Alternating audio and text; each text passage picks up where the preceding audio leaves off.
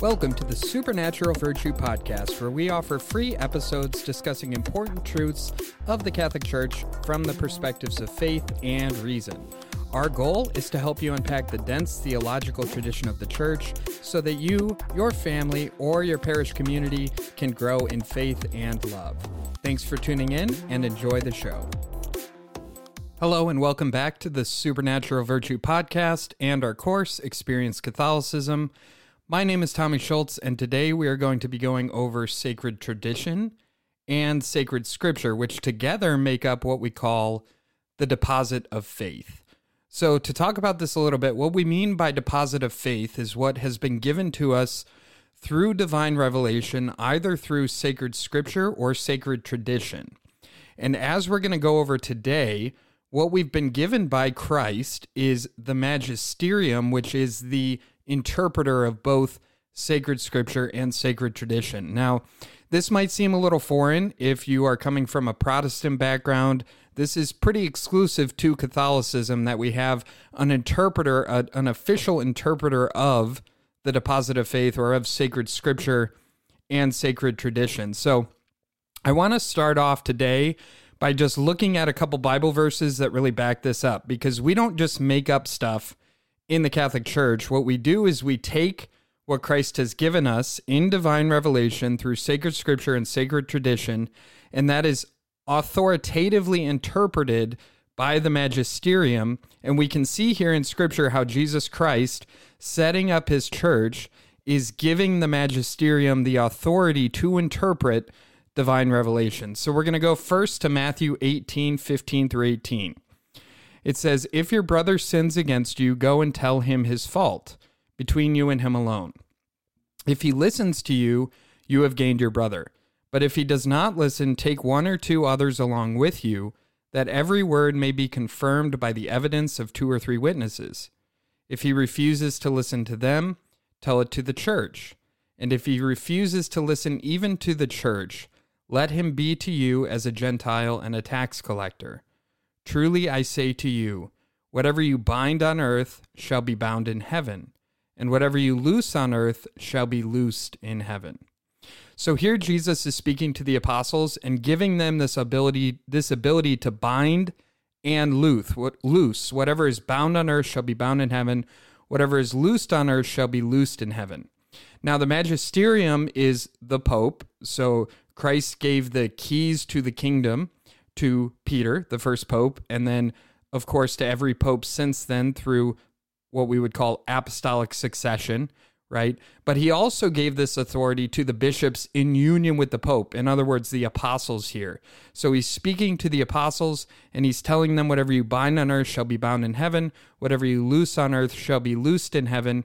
And here is where we get our teaching that the magisterium is the official kind of interpreter of the deposit of faith, sacred tradition, and sacred scripture. So it's not able to take sacred scripture and sacred tradition and change it and make it something it's not, but it is able to authoritatively interpret it.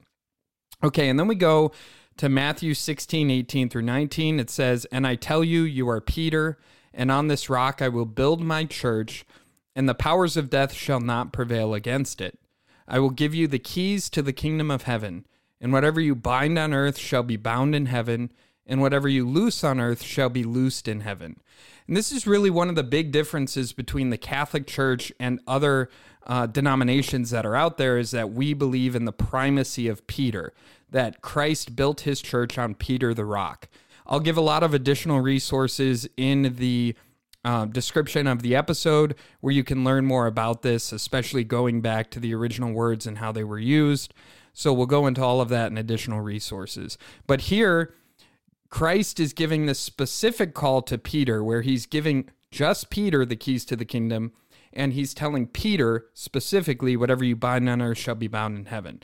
So we see 2 verses where it's specific to Peter. Peter has prime and place of all of the apostles, but then we also see it collectively given to the apostles so that the bishops, in union with the Pope, have this authority.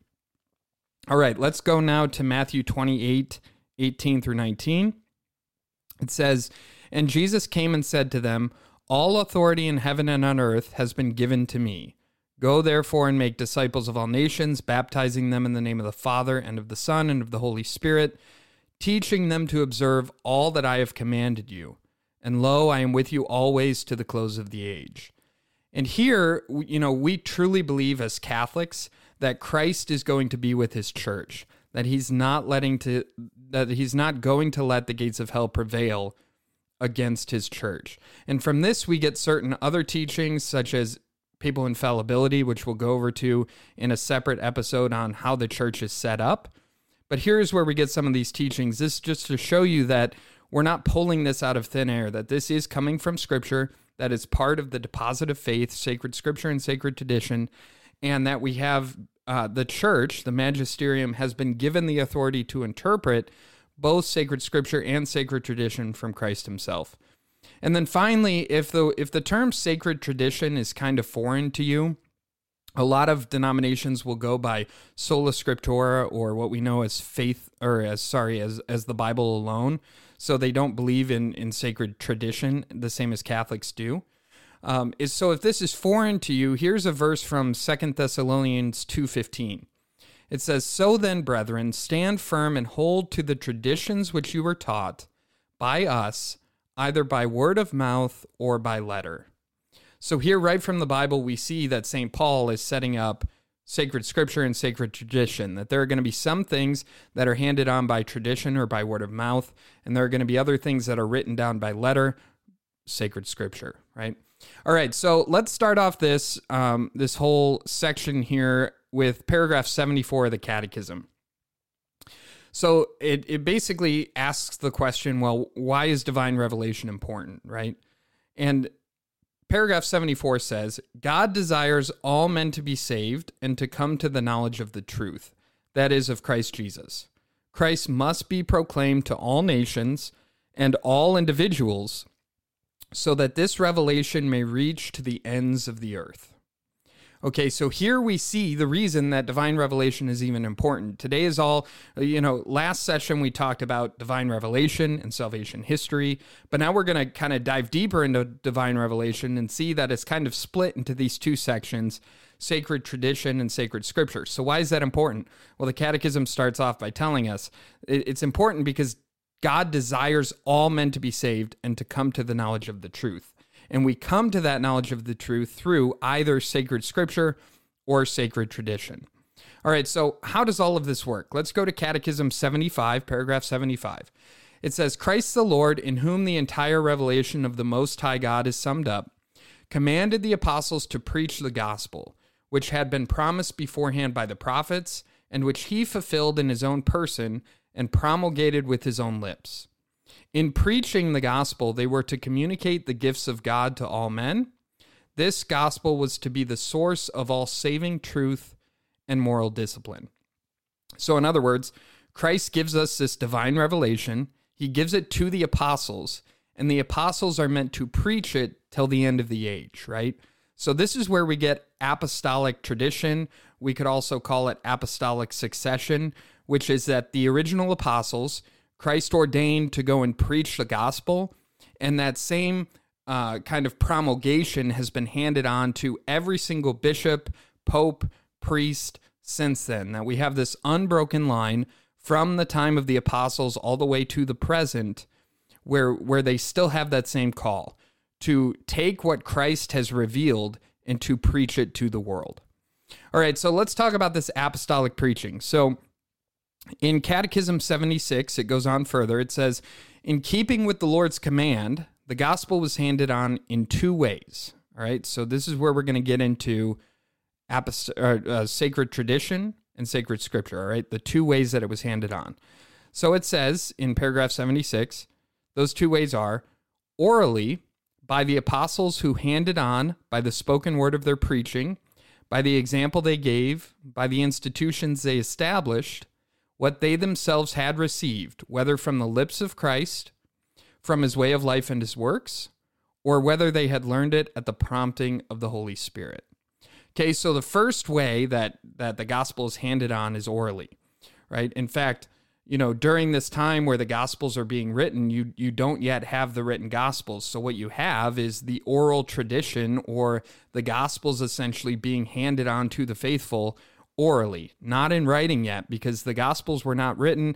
Most scholars kind of say probably the first Gospel, if they're going to pinpoint a date, was around the year 60 AD. That could be debated about the actual specific date, but we have all of these years, essentially 30 years from the time of Christ's death to the time of really our first record of the first gospel being written, right? We have 30 years in there. So what happened during that time? Well, it was handed on orally, all right?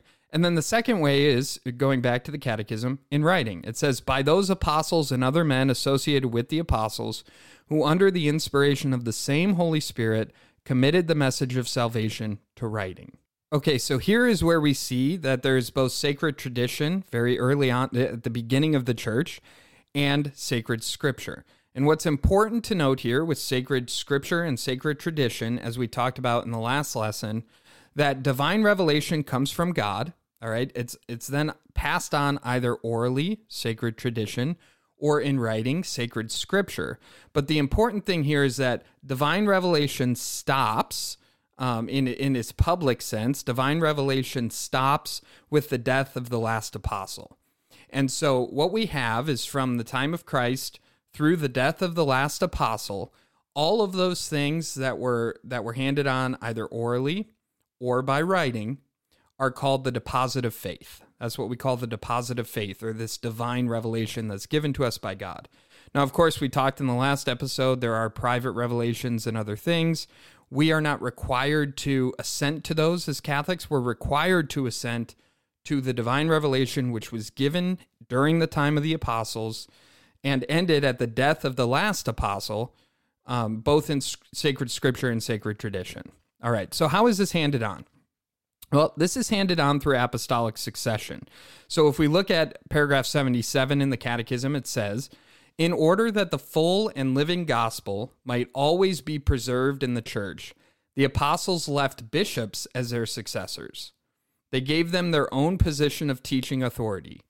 Indeed, the apostolic preaching, which is expressed in a special way in the inspired books, was to be preserved in a continuous line of succession until the end of time.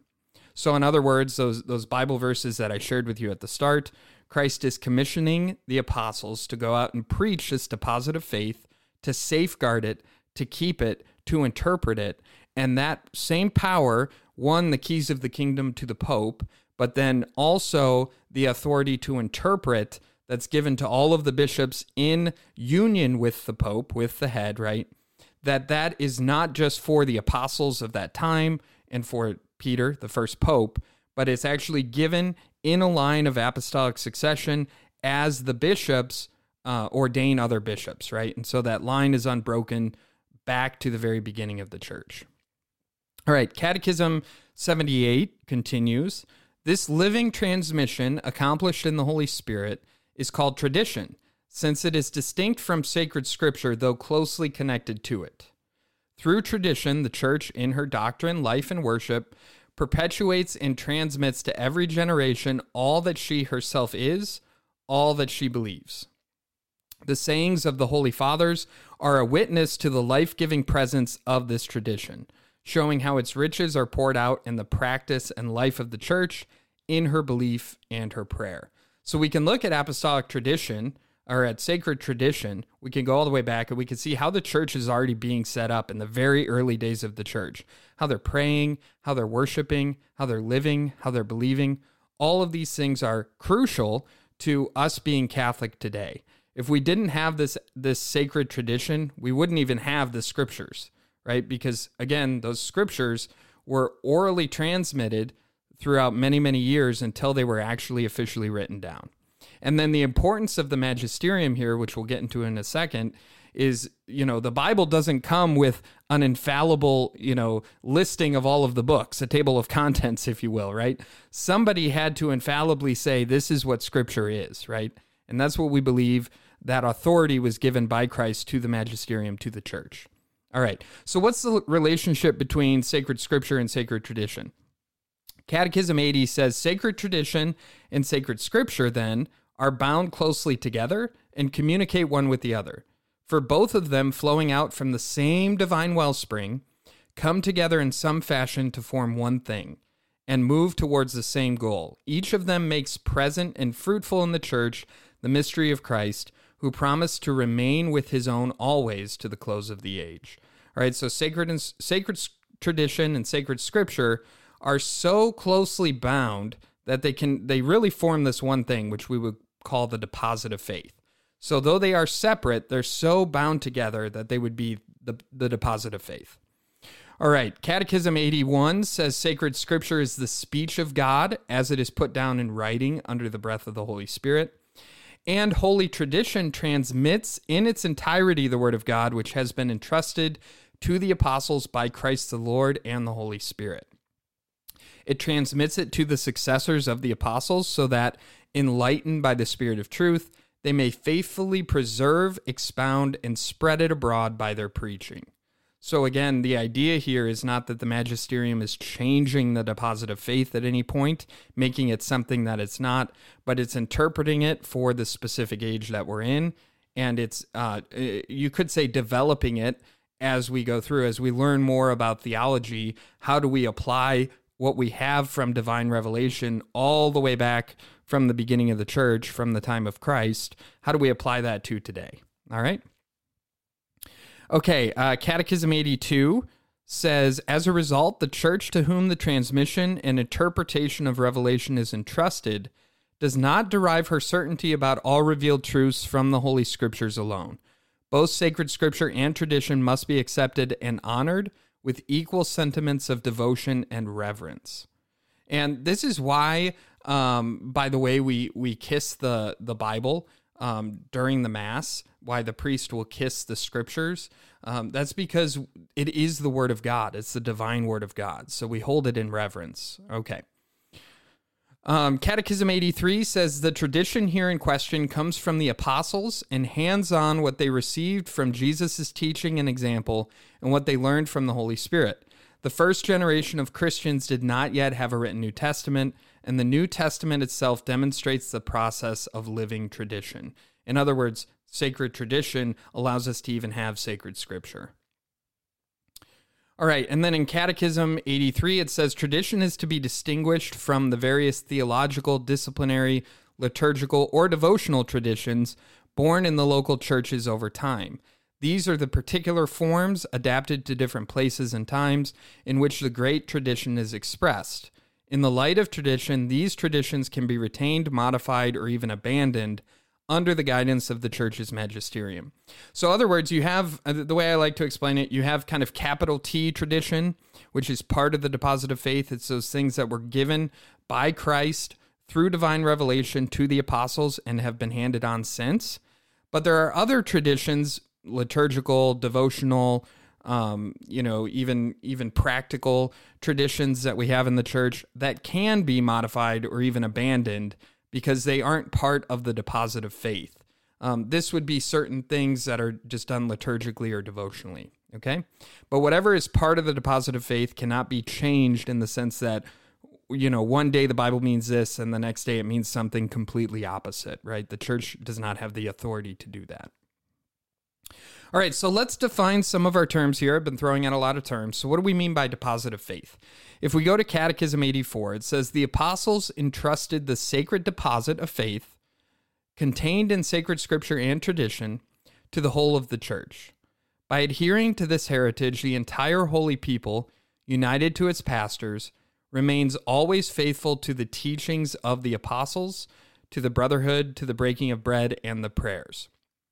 So, in maintaining, practicing, and professing the faith that has been handed on, there should be a remarkable harmony between the bishops and the faithful.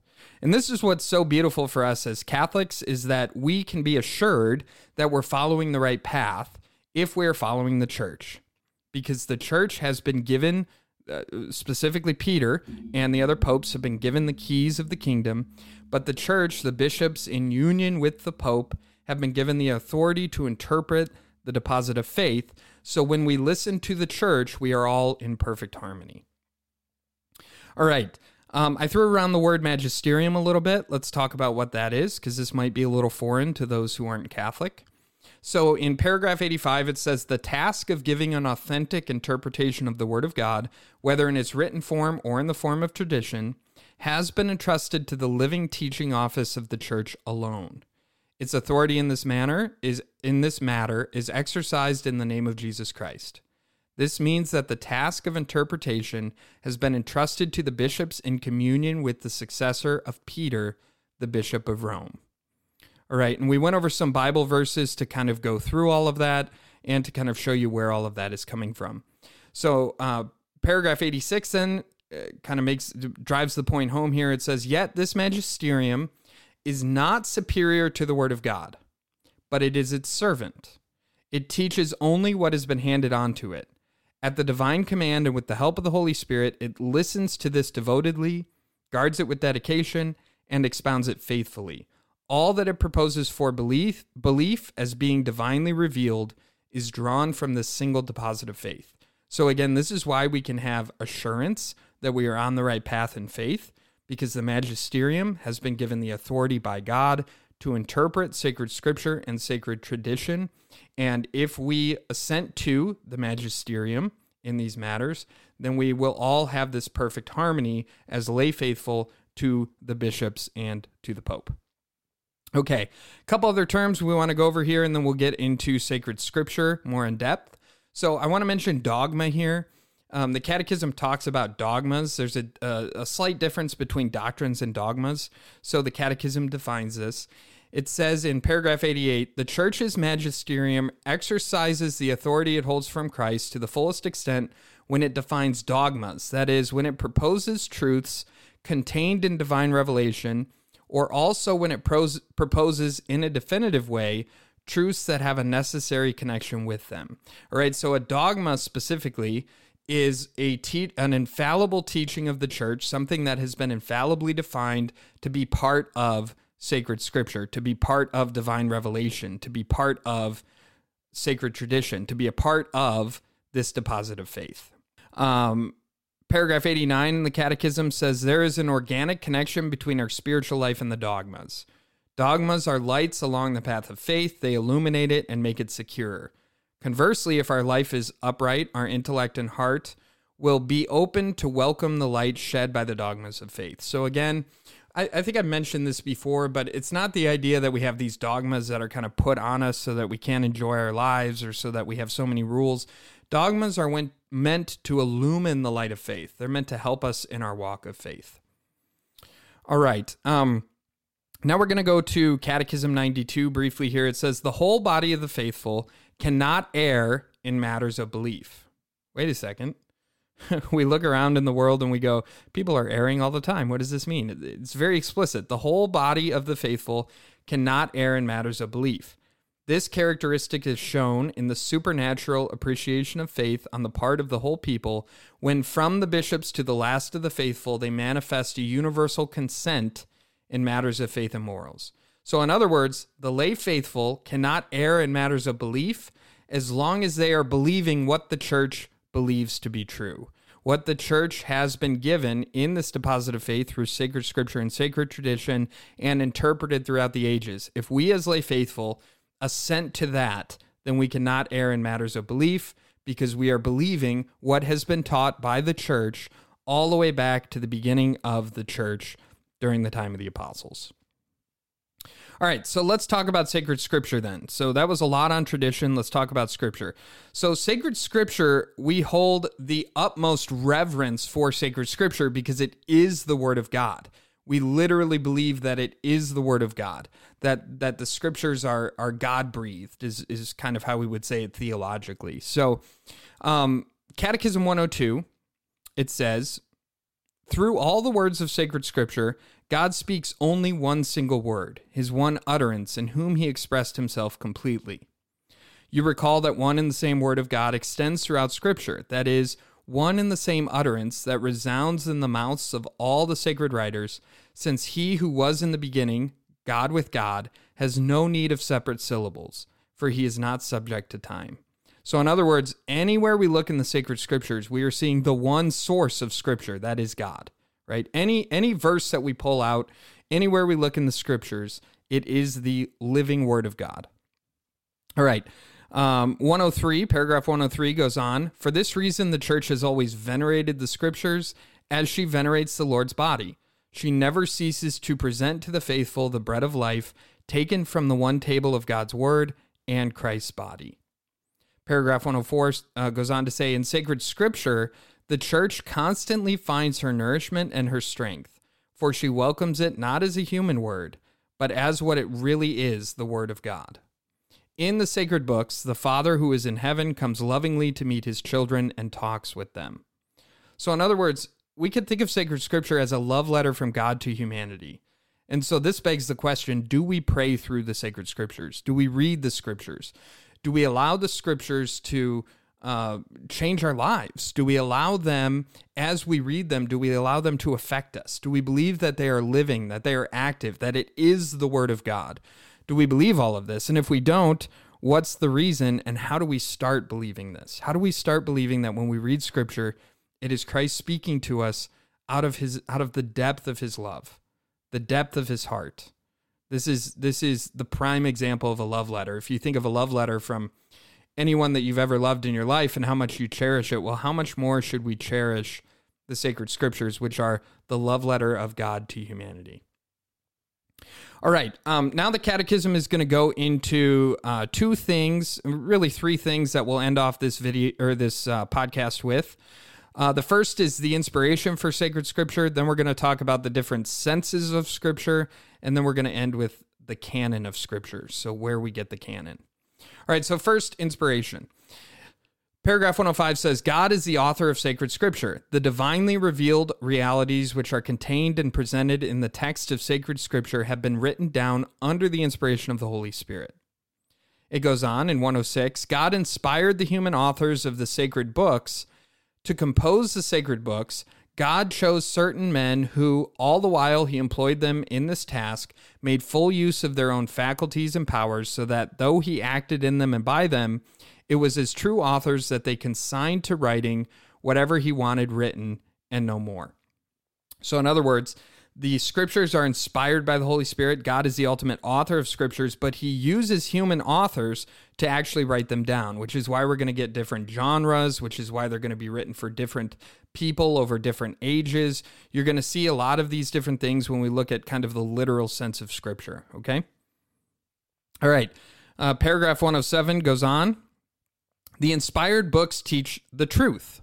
Since, therefore, all that the inspired authors or sacred writers affirm should be regarded as affirmed by the Holy Spirit, we must acknowledge that the books of Scripture firmly, faithfully, and without error teach that truth which God, for the sake of our salvation, wished to see confided to the sacred Scriptures. That the sacred Scriptures are inerrant. They are without error, all right? It's very explicit here in the Catechism that the Scriptures are without error. They are divinely breathed. They are God-breathed. They are the Word of God. All right, so how do we read Scriptures as Catholics then? So let's talk about the senses of Scripture. Paragraph 115 says, according to an ancient tradition, one can distinguish between two senses of Scripture, the literal and the spiritual, the latter being subdivided into the allegorical, moral, and anagogical senses.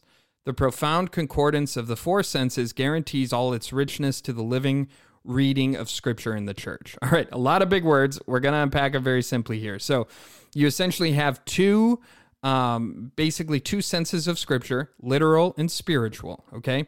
So let's talk about literal first. Paragraph 116 says, the literal sense is the meaning conveyed by the words of Scripture and discovered by exegesis, following the rules of sound interpretation. All other senses of sacred Scripture are based on the literal. Now, exegesis just essentially is the study of Scripture. So basically what this means is, what did it literally mean? What did the words of Scripture literally mean during the time that they were written? Okay? That's the literal sense, the meaning conveyed by the words of Scripture. Then we get into the spiritual sense, of which there are a couple. So paragraph 117 says, the spiritual sense Thanks to the unity of God's plan, not only the text of Scripture, but also the realities and events about which it speaks can be signs. So here we have the allegorical, the moral, and the anagogical. Big words, but they're pretty easy to unpack.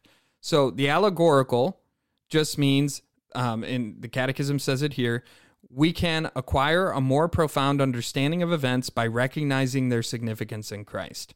Thus, the crossing of the Red Sea is a sign or type of Christ's victory and also of Christian baptism. So when we talk about allegorical, we're talking about how typically something in the Old Testament goes into the New Testament. So like what it just said here with the Red Sea as a sign of baptism, or really anywhere that something points to Christ. The allegorical sense is pointing us to Christ and his significance by tying it to another verse. All right, the moral sense, the events reported in Scripture ought to lead us to act justly. As St. Paul says, they were written for our instruction, right? So the moral sense is, how are we supposed to live? The anagogical sense, this is kind of one of those big words, but it's pretty easy.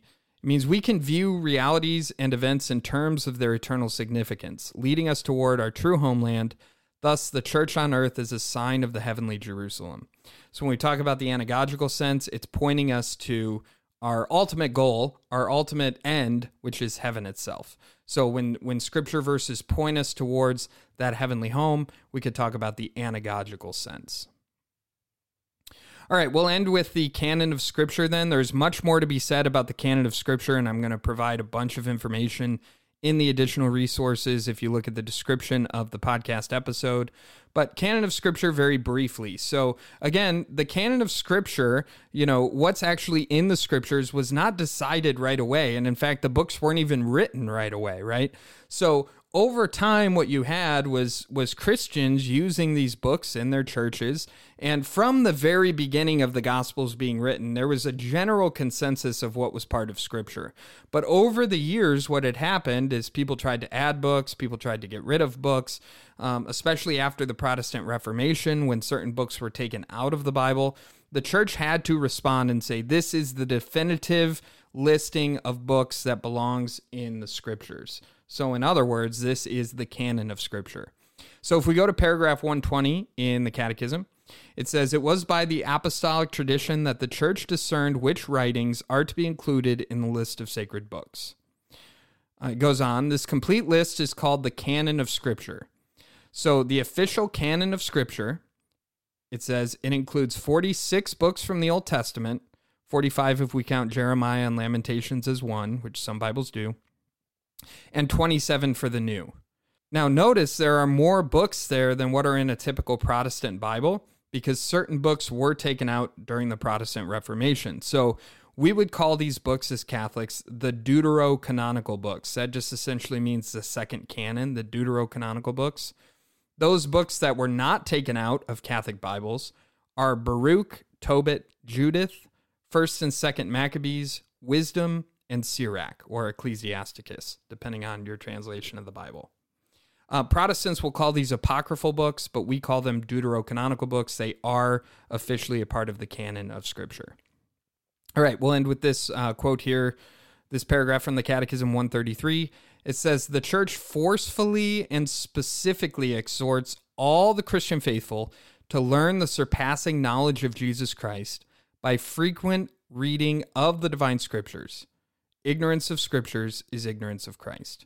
So all of this talk is to say, if you're not reading the Bible, you should be, because it's a love letter from God to us. It's His divine breath, His divine word that's given to us, written down for us for our own edification, for our own sanctification, right? And same with sacred tradition. So when we look at sacred tradition and sacred Scripture together, we call that the deposit of faith. The magisterium, which is all of the bishops in union with the Pope, have the authority from Christ to interpret the deposit of faith, that is, sacred Scripture and sacred tradition. And all of this should inspire us to look at sacred Scripture and sacred tradition, to read it, to soak it in, to take it in, and allow it to change our lives. Because again, divine revelation, what it's all about, is about God coming to man because He loves us. Know my continued prayers for you, and may God bless you now and always.